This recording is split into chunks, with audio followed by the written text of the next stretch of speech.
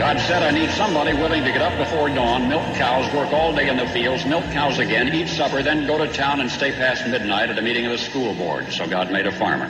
My administration will be focused on three very important words: jobs, jobs, jobs. A policeman must be a minister, a social worker, a diplomat, a tough guy, and a gentleman.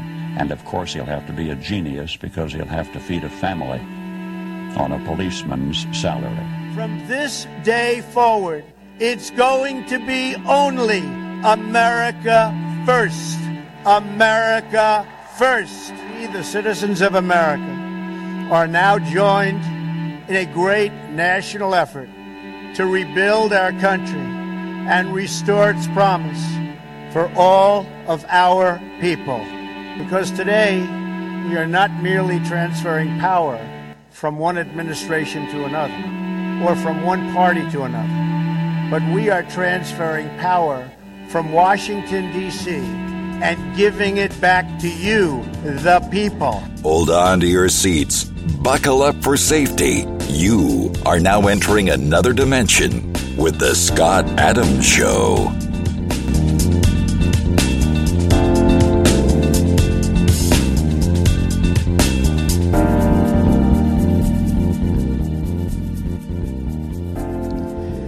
And that's right. My name is Scott Adams. You're listening to The Scott Adams Show. We have four big topics for you today, and they are the omnibus, the Zelensky speech, and Ukraine funding, and the and the FBI, J6, and the Trump looming Trump indictments, the referrals, and also the trials that are going on out in Arizona in the Maricopa County.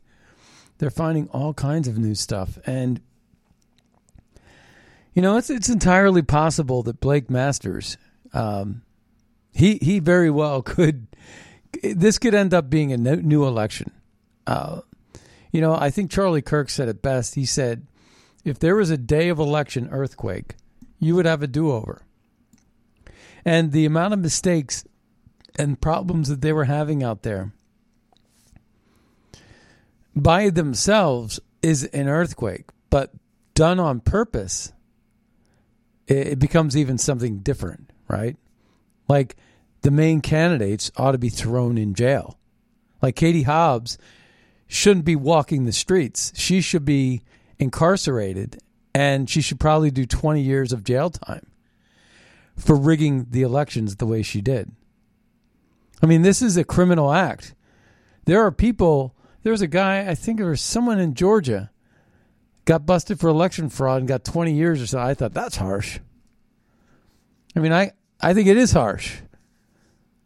But when you do what when you exploit your Secretary of State status and you're running for governor and you steal an election, and you gotta do at least a day of jail for every single person you disenfranchised. And if that's in the millions, then you get 20 years. We'll cap it. But yes, you know, we have a lot of different audio clips to get to today, so I'm not going to do as much talking as I just want to share a lot of these thoughts and ideas. And where am I going to start is the question. So I think I'm going to start with the omnibus. Why not? The omnibus, right? So the omnibus, Stephen Miller, he is an advisor to President Trump. And I thought he gave a really good analysis, a good response to the $1.7 trillion omnibus packed with wasteful spending. And you know, this comes at the same time that we're giving money to Ukraine. But, you know, our country is broke. We're $31 trillion in debt. I mean, it just doesn't make any sense that we're doing what we're doing, except for the fact that the laundering scheme works so well. You know, back in 2016, they used Black Lives Matter and they used Act Blue to funnel monies through. And And in 2020, in 2020, they were in 2022 at least, they were using 2020 they were using Act Blue as a kind of like a funnel of money, a conduit, so to speak. But in 2022, they were using FTX, and they were giving FTX all this money. In fact, there's this news story where Sam Bankman-Fried, through FTX, got some sort of a 1 billion with a B loan, and then loaned that to Alameda, which was his hedge fund that his girlfriend was running, with fake funny money. And the government was giving them the money. And of course, we know about the connection with the Ukraine National Bank and the donations that were going to Ukraine, and all these Klaus Schwab world leaders like Justin Trudeau and the leaders of UK, whoever it was at the time, not Rishi Sunak, but probably Boris Johnson and others. But Emmanuel Macron, Rutte from the Netherlands, all these different people that are on board with the Klaus Schwab climate initiatives and the social credit scores and the digital currency and taking your land and burning up and blowing up fertilizer plants and trying to save the earth, but really they're raping and pillaging the gold out of it, and printing up funny money like colonial francs in exchange for real gold, giving you a monopoly dollar and getting the rights to buy gold. And the people that agree to that in the Congo are basically selling out their country because they know that money's halfway worthless. But for the time being, it's going to get them the Cadillac they want. It's going to get them that nice little luxury house, with the funny money until the currency completely flattens out and devalues. Once people realize that it's just worthless paper. So all of these things, I was looking at this meme, this corruption. There was like the iceberg, and the biggest part of the iceberg is under the water. And this is what we've seen. We've seen just the tip of the iceberg. And really, the level of corruption in government is going to be so much broader than that. Twitter files alone, you got the FBI, the gull. They're blaming the American people, the FBI is. They're blaming you for your conspiracy theories on things you're basically reading. Never mind the fact that they're, busting down the door in pre-dawn raids for Roger Stone and Steve Bannon and every Trump supporter and everybody that worked for Trump. Never mind the fact that they've impeached Trump twice over Zelensky's call. And Zelensky now is their rock star hero among the left and the rhinos in the right. I'm not buying it. The guy's worth about $1 billion right now, flying all over the world, wearing a set of pajamas, acting like he's in some sort of war fatigue in Washington, D.C. It's incredible. He shows up speaking before Congress in a basically a sleep shirt.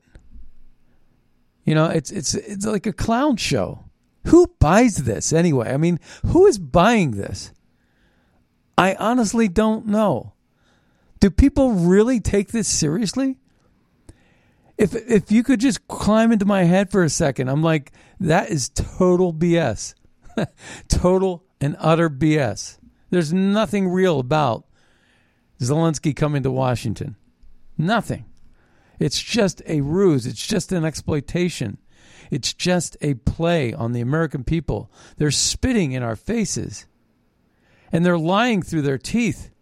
Just listen to Jean-Pierre or the FBI giving their statement. It's ridiculous. And the commonsensical people are making sense, but there are too few of us. Like I said, 20% of the world's elite is following the globalist agenda because they don't want to be exiled, right? And there's another 20% that are in extreme poverty. And it's that those two entities, the government or the power elite, and then the bottom of the barrel, those two are always going to believe in socialism or communism, where the powerful present the tyranny to the weak. And somewhere in a healthy economy, in a healthy country, you have this vibrant working middle class that's independent and not being pushed around, not being shoved, not being hit hard with inflation, not being told that they got to redistribute their wealth and pay for somebody else's health care or pay for somebody else's education. Right? So there's about 60%. Now, the upper middle, that's 20 of that. The upper middle is slipping. They're basically saying, well, I have a chance to be the elite, but I have to get on board and I have to actually talk about this Klaus Schwab nonsense of climate change and social credit score. I have to either get on the train or I'm going to be exiled. So they slip into being liberals because they have to kiss the ring and kiss the butt and try to get up that ladder just into the top ring. But then you have that bottom middle class, the lower middle class. They're getting crushed by the inflation. They're getting crushed by the gas prices, and they're getting crushed by the COVID lockdowns and their stores being shuttered. And they're getting crushed by all of these things that the government is wielding at them. You know, they're getting crushed because they no longer can buy an affordable gas-powered car. They have to buy an electric vehicle that they can't afford. They're getting crushed by the unbelievable inflation and the increase in housing costs. So they're getting crushed. And they're slipping right down into the bottom of the barrel. And now you got 80% with only 20%, that middle in the 20% zone. That's the only thing that's left standing. They're the only people left with common sense that aren't selling out, that don't have an agenda. But that's not enough to win an election anymore. And that's what they're doing. They're rigging the elections until they can actually wield their power and gain control. And then they'll never lose another election. Once they start packing the Senate and packing the Supreme Court and ending the filibuster, nobody's ever going to have a chance to speak again. Nobody will ever have a voice in this country again. It will be overrun by liberal nonsense, MK Ultra psyop. It's absolutely happening right before our eyes. We're spending money we don't have. I can remember not too long ago, we went from 20 trillion in debt, 18 trillion in debt to 31 trillion in debt like overnight. It's negligent. Our leaders need to be replaced. And we need to get to the bottom of these crimes. But no matter how much you catch them red-handed. And they're like, so what? Yeah, we robbed the bank. You saw us do it on camera, but we now control the bank. So, take your business elsewhere. That's kind of what they're doing. Trump turned them into smash and grabbers, right? Smash and grab job. There's nothing pretty or fancy about it. It's just brute strength. At some point, they're going to make it completely obvious. The FBI certainly has. I mean, Ray Epps. Where's Ray Epps? So let's take a listen, though. We're going to start off with this omnibus, 1.7 trillion. And we're going to talk today about Zelensky. We're going to talk about the FBI, J6. We're going to talk about Maricopa County and the election fraud that's been going on out there. that's being exposed. It's quite interesting. Let's take a listen to Stephen Miller talking about how bad this omnibus is for America. Let's see. And here we go. An unmitigated legislative atrocity.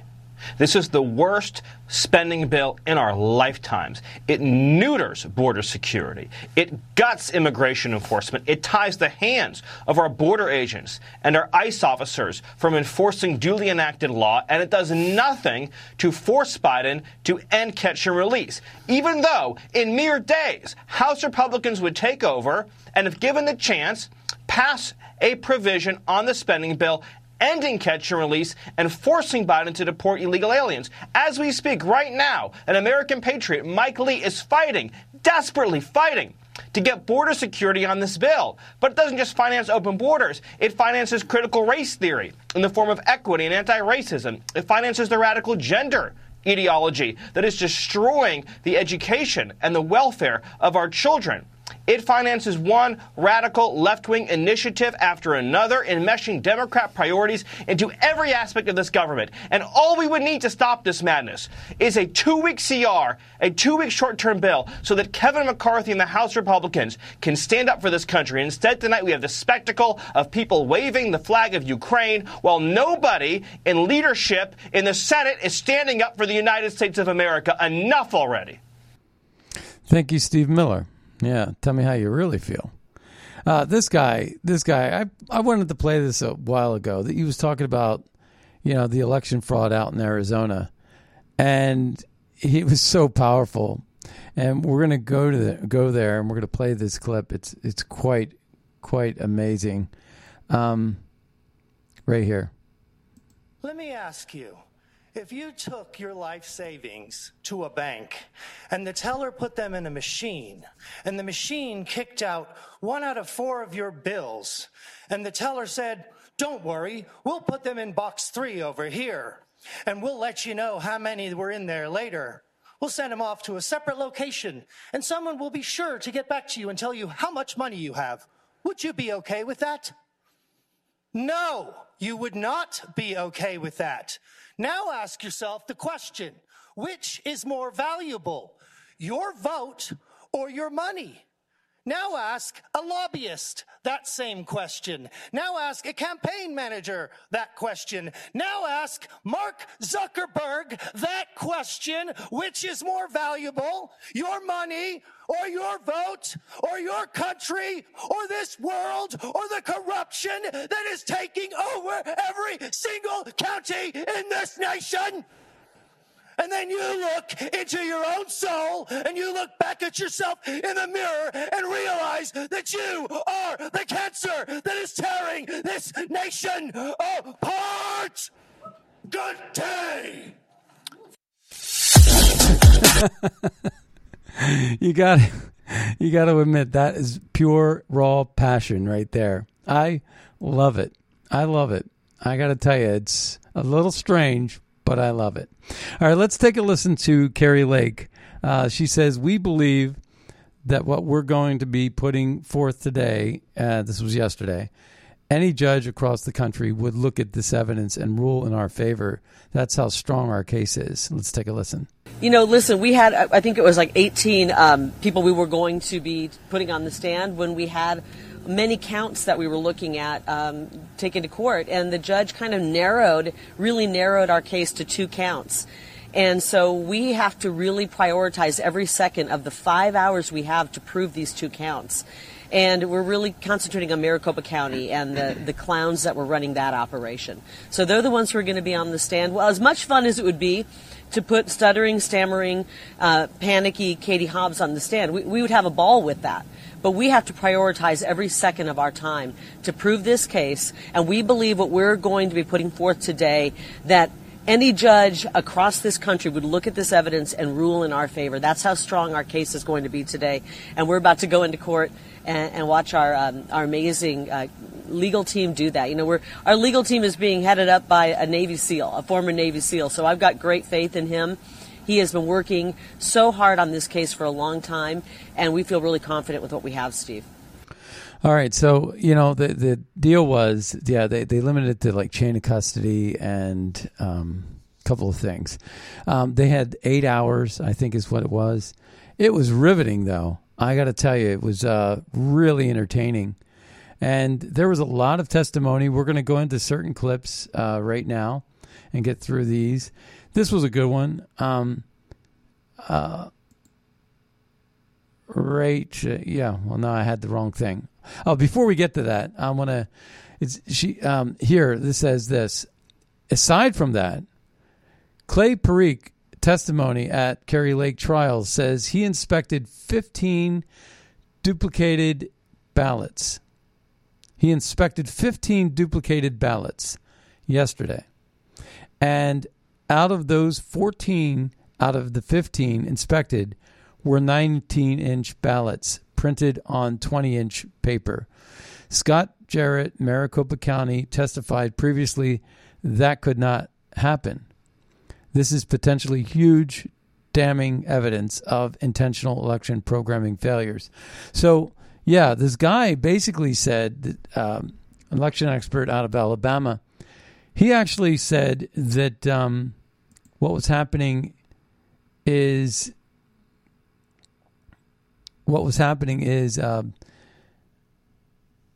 that you cannot do print to fit. You can't save to fit or print to fit. There's a setting in a printer, print to fit, right? And you there's not a feature on there to do that. But the attorneys, Katie Hobbs' attorneys, were trying to suggest it was just an honest mistake. But no, the way he said it, it had to have been done on purpose and maliciously and on the back end, because it cannot be done on the machines out in the front end. So these were purposely shrunk. And once you get the image, a 20-inch piece of paper, and you shrink the image to 19 inches, now all the check boxes that are going to Kari Lake aren't being counted, because it's the scanners looking for a region on that paper for a checkbox, and they're not getting it. So let's take a listen to this guy. Is there any way, in your opinion, for a 19-inch ballot image to be projected on a 20-inch ballot by accident? No, sir. Why not? Because the settings and the configurations and the procedures that are used cannot allow that. These are not a bump up against the printer and the settings change. There are security configurations. I've reviewed the evidence, and the printers are configured via script, which by any large organization that has to do multiple systems is a standard. This takes away the human error of somebody miscoding in the instructions either on the printer. There it is. And so that was really one of the big things, chain of custody and the size of that. But then you also have this. When they talk about some of these companies, there's pictures of these guys from Rumpkin. I'm going to get that name in a second once I hear it. But the people that were associated with that, there's clear photographs of them at this restaurant meeting up with Katie Hobbs' communications person. So, not only did Katie Hobbs meddle with the team at Twitter and in social media, which was illegal, which is not one of the aspects of this case that should be, but is not. Then there is the case of the chain of custody. So, and then there's the case of this Stephen Richter, which he denied that he was a member of a PAC, a super PAC. So Maricopa County Recorder Stephen Richter testified under oath that he did not create a PAC that opposed Kari Lake. That would be illegal. There are screenshots. That would be the government working directly against the candidate, There are screenshots of now deleted tweets of Richter is his name, Ricker, announcing the PAC, plus news articles reporting Ricker's PAC. Looks like Ricker may have perjured himself. Let's take a listen. Isn't it true that you ran a political action committee that was opposed and spent money opposing my client for governor? That is 100% false. 100% false? Correct. Thank you. All right, so now here we have a slide. It says, this is a tweet. Stephen Richter says, responding to this, it says, news, Stephen Richter, the Maricopa County Recorder, is launching a PAC to support ours running for non-federal AZ offices who acknowledge the validity of the 2020 election and condemn the events of January 6, 2021 as a terrible result of the lies told about the November election. So what that's saying is that Stephen Richter is a Republican. Stephen Richter is a Republican that is like Liz Cheney. Basically, you're not allowed to question the results of the 2020 election because they were Republicans, sort of like the Republicans in Georgia, never Trumpers, like Kemp and all those misfit toys down there that were running that election into the ground in 2020. And the same thing is true here.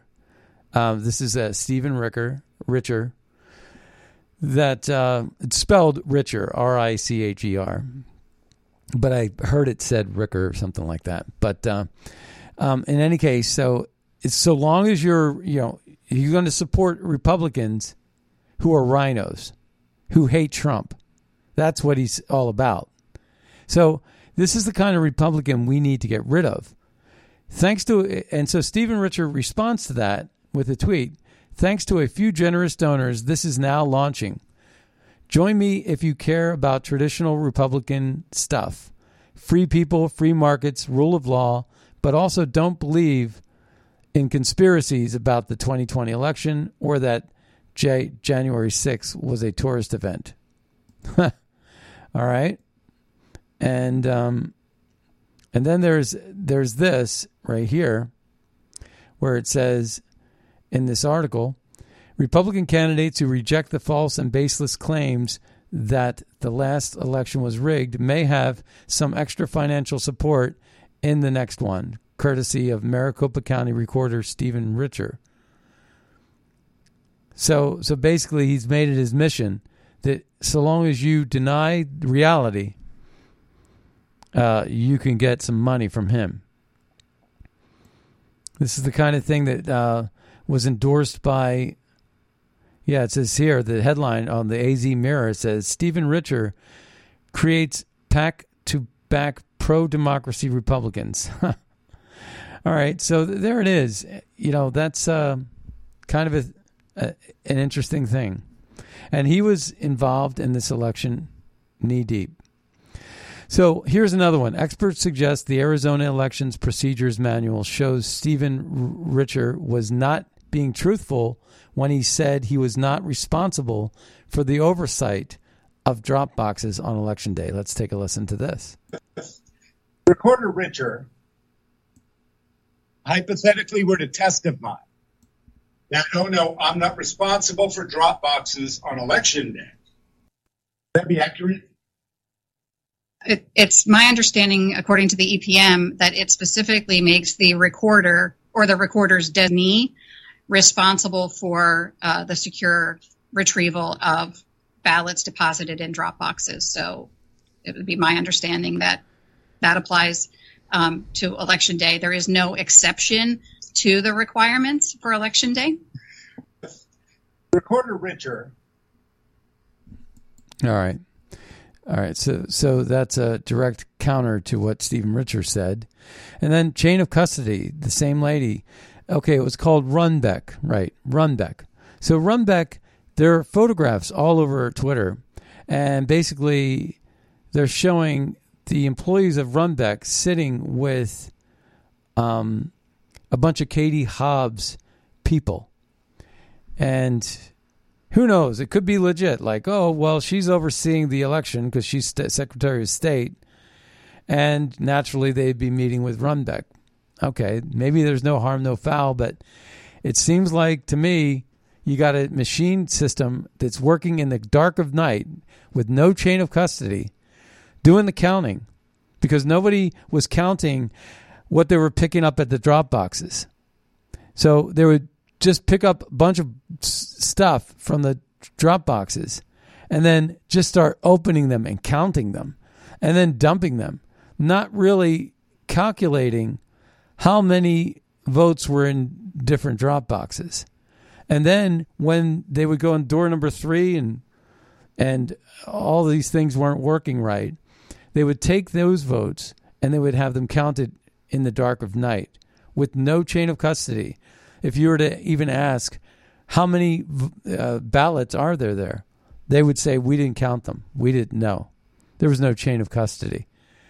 I mean, how could you run an election like that? You know, where did these ballots come from anyway? They could have come from anywhere. And that's the problem.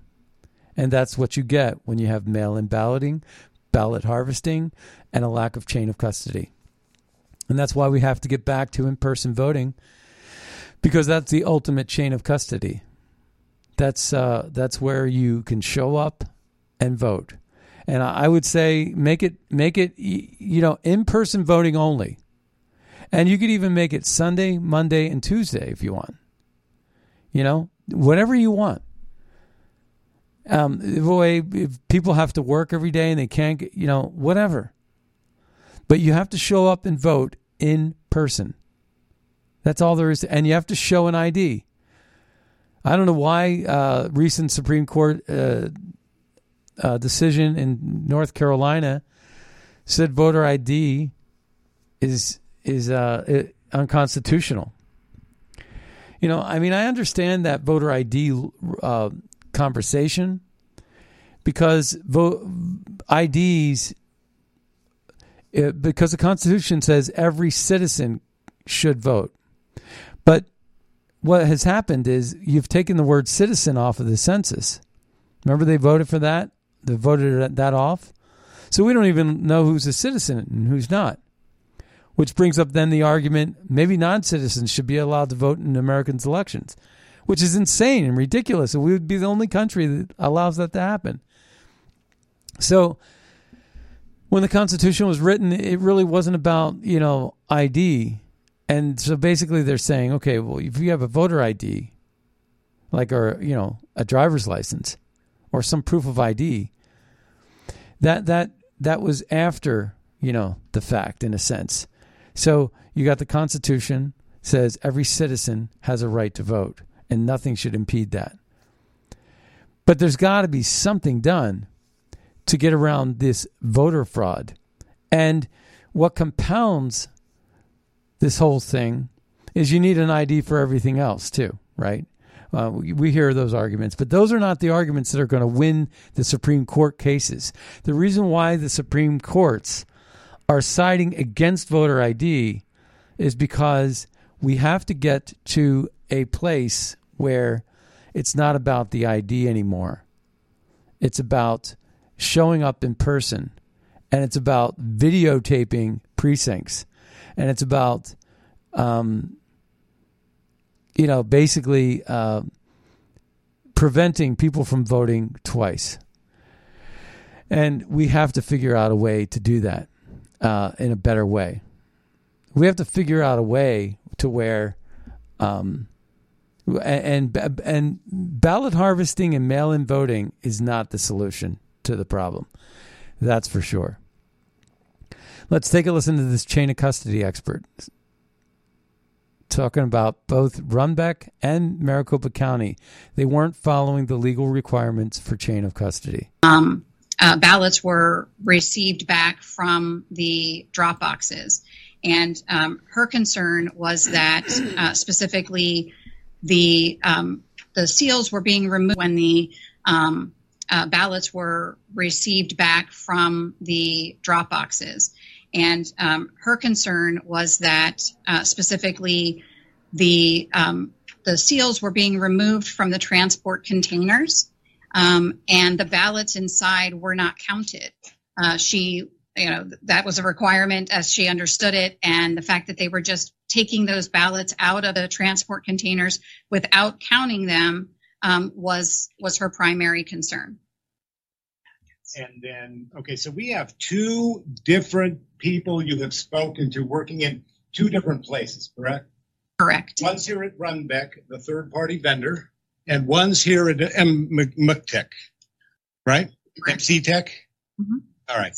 And both of them are both telling you that there is no chain of custody on Election Day for ballots being transported from MCTEC to Runbeck. Is that correct?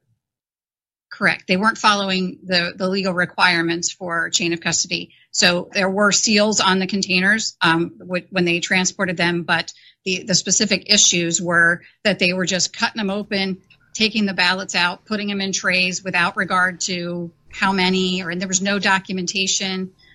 There were handbags and purses where they were processing the ballots. That was handbags and purses. Okay, that sounds like a recipe for disaster. Let's take a listen to more of her testimony. Do you have all of Maricopa County delivery receipt documents? We do not have any. We requested them, but they said they had misplaced them. And those are the ones that were for Election Day, correct? Well, actually, we didn't get a single one of those for the entire election. It is the testimony of in the declaration of Runbeck employees that no such documents existed for Election Day. For Election Day. Right. Okay, what about prior to the election? Yeah, so this form was actually created for all of the days prior to Election Day. I'm sorry, but my question was specifically related to Election Day. Okay. There were none. Well, we did not receive any. They said they misplaced them, and the Runbeck employees said none existed. Do you have all of Maricopa County delivery? So that's that. I think that they have a strong case. Let's take a listen to this guy. Powerful testimony by RNC attorney Mark Sunlickler. Had there not been tabulator issues at 132 vote centers, this election would have ended up with Kari Lake winning. And the answer was yes. Based on what I saw on Election Day, I would say there's no question in my mind that had there not been tabulator issues at 132 vote centers, this election would have ended up with Kari Lake winning. You have no personal knowledge as to. So that's pretty definitive. Let's take a listen to more of his testimony. And what you personally saw at those 10 vote centers? Well, it was really pandemonium out there, everywhere. I was within from Fountain Hills to North Scottsdale, or where my vote centers were. I started out in Fountain Hills, and immediately, there was a line. There was a line of 150 people at Fountain Hills. The tabulators were not working, and that was what I saw at. I saw the same thing happening at 6 of my 10 vote centers. There were different things happening at some of the other ones too, but 6 of them in particular were really bad. And so you've been voting for a number of years, correct? Yeah. How would you characterize the events of the 2022 general election compared to other elections that you witnessed? Oh, this was a completely different animal here. So I was a roving attorney during the primary, and there were, some minimal problems there too. But the general election was a completely different situation. There were lines out the door which you did not see during the primary at many of the vote centers. There were angry and frustrated voters who did not want to put their ballots into box 3. There, it was just, and then there were the poll workers who were extremely frustrated and really didn't know what to do. Most of them, I would say, were doing their best, to figure out a solution to the fact that the tabulators were down, were not reading the ballots. Everyone was just freaked out. A question for you. So, one of the things is I agree that I don't think it was the poll workers that were involved in the corruption. And not only that, I think that that's what the play was. These poll workers were played. The whole turning that ballot into a 19-inch ballot on 20-inch sheet of paper, which was really a major obstacle to overcome that caused a lot of these problems. The guy from Alabama testified that he thought it was done maliciously and on purpose. It couldn't be done by mistake, and it presented all kinds of problems. And this was done by Katie Hobbs. I believe this was done by Katie Hobbs. I think that they knew that this was going to throw off the counters, and they were not going to be counted. And I'm not sure if they knew that there was going to cause the kind of problems that were caused, or would they just slip through the machine and not be counted, and there'd be no error. But they went through the machine and they got spit out. They were rejected. And so it's blowing up in their face. And I think that the only explanation for the 19-inch image on a 20-inch piece of paper not going to the bleed on the edge of the paper rendered the checkboxes out of sync with the sensors. And if that was done on purpose, then yeah, this would change not only the governor race, but it would change the Senate race and the Secretary of State race and onward. So there's a lot of this going on. I want to get back to Ukraine real quick. I want to talk about this. This is a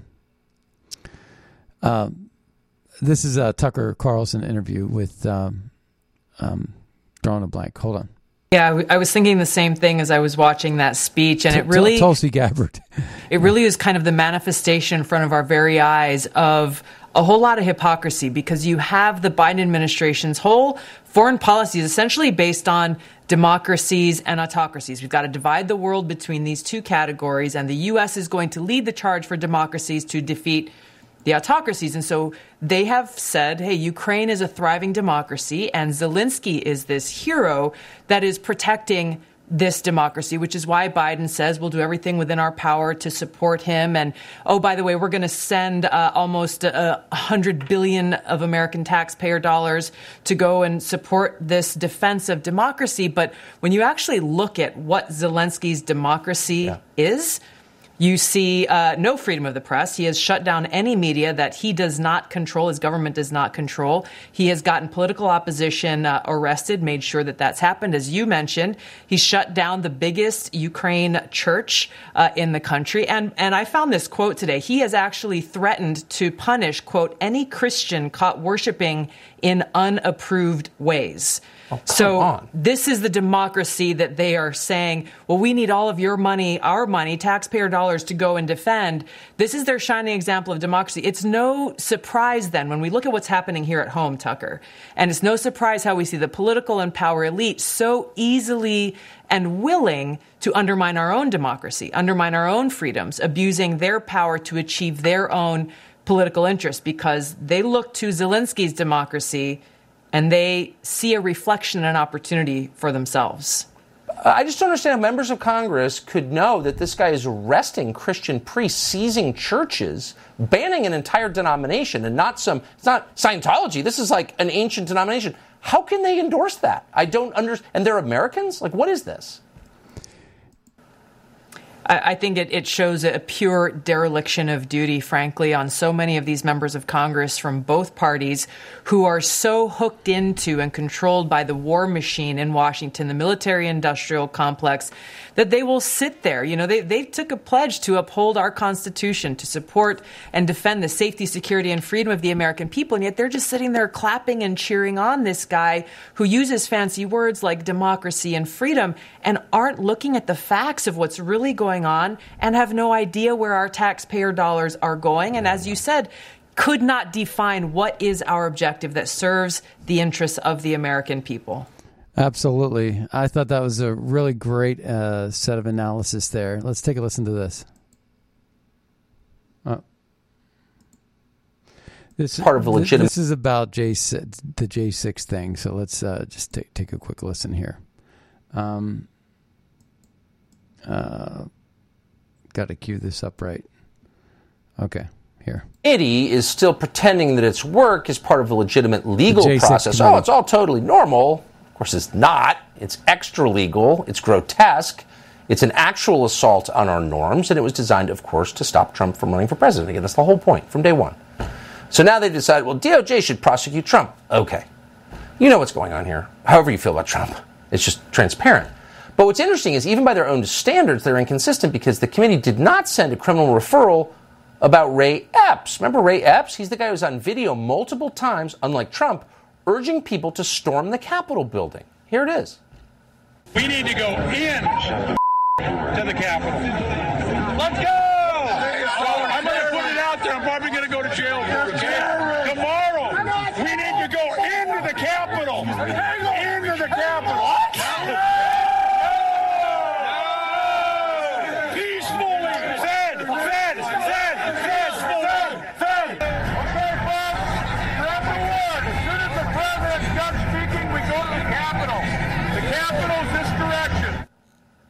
So the New York Times has declared that if you notice what Ray Epps said, you're a dangerous conspiracy theorist who is imperiling Ray Epps' life. Obviously, we don't want to imperil anyone's life, including Ray Epps' life. But how can you not notice that? What? The guy was on tape multiple times telling people to go into the Capitol, and he was never sent to jail for that, while people who just happened to be there did go to jail? And then Adam Kinzinger himself thanked Ray Epps. What is going on here? You're not a conspiracy nut if you have that question. Really? Oh, it's not some sort of op? Okay, then what is it? After January 6th, instead of talking about these obvious questions, why did the security let people in to the building instead of asking what exactly was Ray Epps doing? Instead of doing that, the media decided to go after people who are basically innocent of anything. MSNBC went after a guy called Brendan Strzok, really went after him. Here's an example of their coverage. All of those people, those closer to Trump and those in the outer circles, all of them appear to have been smart enough not to commit the federal crime of storming the Capitol live on television. Brendan Straka is the exception. Now we've got a guy who was there, who was involved in the lead up to the insurrection, who's on the stage there at the rally the day before, who breaks into the Capitol. Brendan Straka, so right here. It wasn't just that they said things about you that weren't true, and we know they're not true. This is not one man's opinion, like it's been determined you didn't storm the Capitol. But this kind of derailed your life. If you wouldn't mind, just our audience may not know exactly what happened to you, but just will you summarize it quickly for us? Absolutely. So my case has been bizarre since every January 6th case is bizarre, but I'd say mine is especially bizarre because people may not know I was actually never indicted for January 6th. My entire case was based around one FBI agent who went to one magistrate in Washington, D.C. and requested an emergency order to have me arrested. This was based off of 8 minutes that I stood outside of the east side of the Capitol on January 6th, shooting a video the entire time that I was there. So for the full 8 minutes that I stood 35 feet away from the open doors of the Capitol, I never went inside and I was shooting a video. I uploaded that video to Twitter to my audience to let them see what I was documenting on that day. And 2.5 weeks later, an FBI team of agents in tactical gear raided my home at dawn, put me in handcuffs, and took me to jail. Yeah, that's the America way, right? Listen to Senator Cotton talking to an FBI official about Ray Epps. Okay, let's turn to another issue that came up earlier today. Ray Epps During the January 6th riots last year, Mr. Epps was caught on video several times. He seemed to encourage people to enter the Capitol, to break down police barriers. Video from the rallies, or from the rally down the National Mall early that day, shows him doing the same thing. Video even from the night before shows him encouraging people to enter the Capitol. Ray Epps lives in Arizona. He didn't exactly go underground after January 6th. He even gave an interview to local media, and he was well known to the Department of Justice. He was on the FBI's Capitol Riot Most Wanted page just days after January 6th. In fact, he was one of the first 16 suspects added to that Most Wanted page on your website. It does not appear that he's been arrested or charged in any offense. In July, without explanation, he was removed from the FBI's Most Wanted page. Mr. Olson, who is Ray Epps, and why was he removed from the FBI's Most Wanted list? Senator, I don't have any information about that individual. I would defer to Ms. Sanborn for any additional. So this is, it gets back to what I meant earlier. So he just basically then says he doesn't know. This is the guy, one of the head guys at the FBI, doesn't know anybody on any of the lists. He knows nothing. He's like Colonel Schultz. I know nothing, see nothing, do nothing. From a former. So this is Kash Patel talking about how J6 was a complete and total setup. Federal prosecutor perspective, let me just give you that lens. If we're to believe the reporting that there's 8, not 1, 8 confidential human sources, and possibly even dressed in pro-Trump gear, you have to hit a timeout button and say, wait a second. It's not like the FBI found these people and said, on January 5th, and said, go forth. A confidential human source for the Federal Bureau of Investigation requires a minimum of a 6-month onboard vetting process. Then you have to go through the rules and regulations on how to be a confidential human source. And once all of that happens and the FBI does their own internal verification to approve not just your background, but your relationships and your financial stability, and do you have ties to enemies of the United States and things like that. There's an extensive process there. We being Devin and I, when we ran Russiagate, we exposed Christopher Steele's source verification process at the FBI, which at the time was classified, but now has been put out. When the FBI themselves determined Christopher Steele would basically be a terrible source, but they decided to use him anyway because they needed him to cover up their corruption. Now let's relate that to January 6th. How do we have 8 people there? And Christopher Wray, we'll get to him in a second, refused to answer questions about it. You have to ask yourself, okay, well, that was in planning for at least a year. What was the FBI doing planning January 6th for a year? Christopher Wray has testified that the FBI never instigated or helped the January 6th protesters commit crimes. Then there was a testimony from the FBI and Christopher Wray about January 6th where he says, we, the FBI, had no evidence that January 6th was going to happen. The two cannot coexist, Jan. You either have 8 confidential human sources who have been working for a year and placing them in specific groups and locations for January 6th, or you don't have evidence that... Yeah. Well, the FBI is just, it's become a mob gang. It's a corrupt system.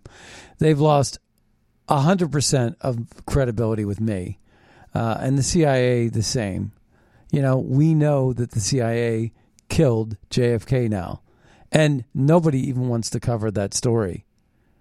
I just don't understand what America we're living in, where you find out the truth that's been covered up for 60 years, and all of a sudden you can't say a thing. Or nobody wants to talk about it. Oh, well, that was yesterday's news. No, that was the CIA killing a president.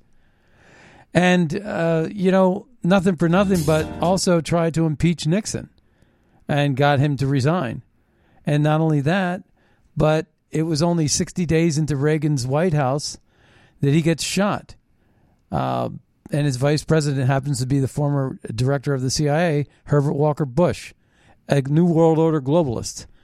So it's corrupt as can be. Anyway, that brings us to the end of the Scott Adams Show. I want to thank everybody for tuning in today. Be sure to check out magapack.org and find out how we're advancing America First policies to make America great again. And also use Red State as your promo code over at mypillow.com. And we'll see you next time on the radio. Bye-bye, everybody. Where I stand, the mound's getting steeper. I grab a shovel, dig the hole a little deeper, just to bury my kids right up to there.